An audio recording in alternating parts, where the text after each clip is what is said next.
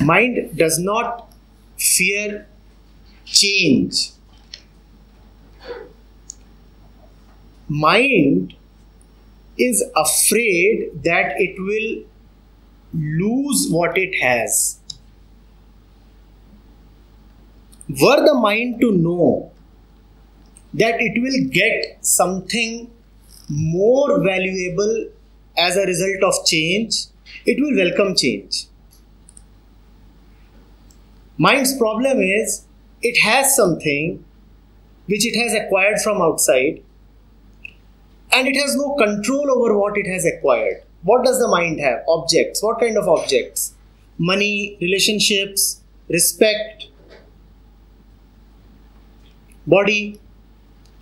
All of these are subject to disappearance in time. Money came from outside and can go back. Respect is given by others and they can withdraw the respect. The body too will fall in time. That is the reason mind is afraid. Mind wants some content. That content is its very existence, its very identity. But that content is borrowed content. And when I am living on borrowed content, I'll be afraid that this will be taken away. But the mind will not be afraid if you tell it that if this content goes away, something more valuable is waiting for you. Then the mind will not resist change. Mind resists change because it thinks it will be impoverished.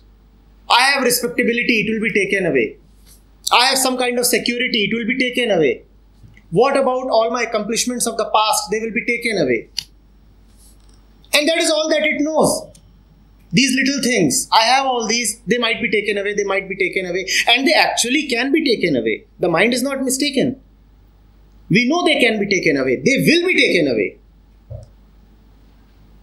Let the mind come upon that which cannot be taken away and then see.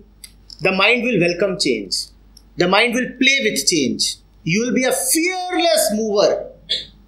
Let this change, let that change. I am not losing anything. You will dance around in change. But for that, the mind first has to, I repeat, come upon that which cannot be taken away. If you are dependent on all that which you have acquired from outside, then you will live in constant fear. The more you are dependent upon your acquisitions, the more afraid your life will be. So those who pride themselves on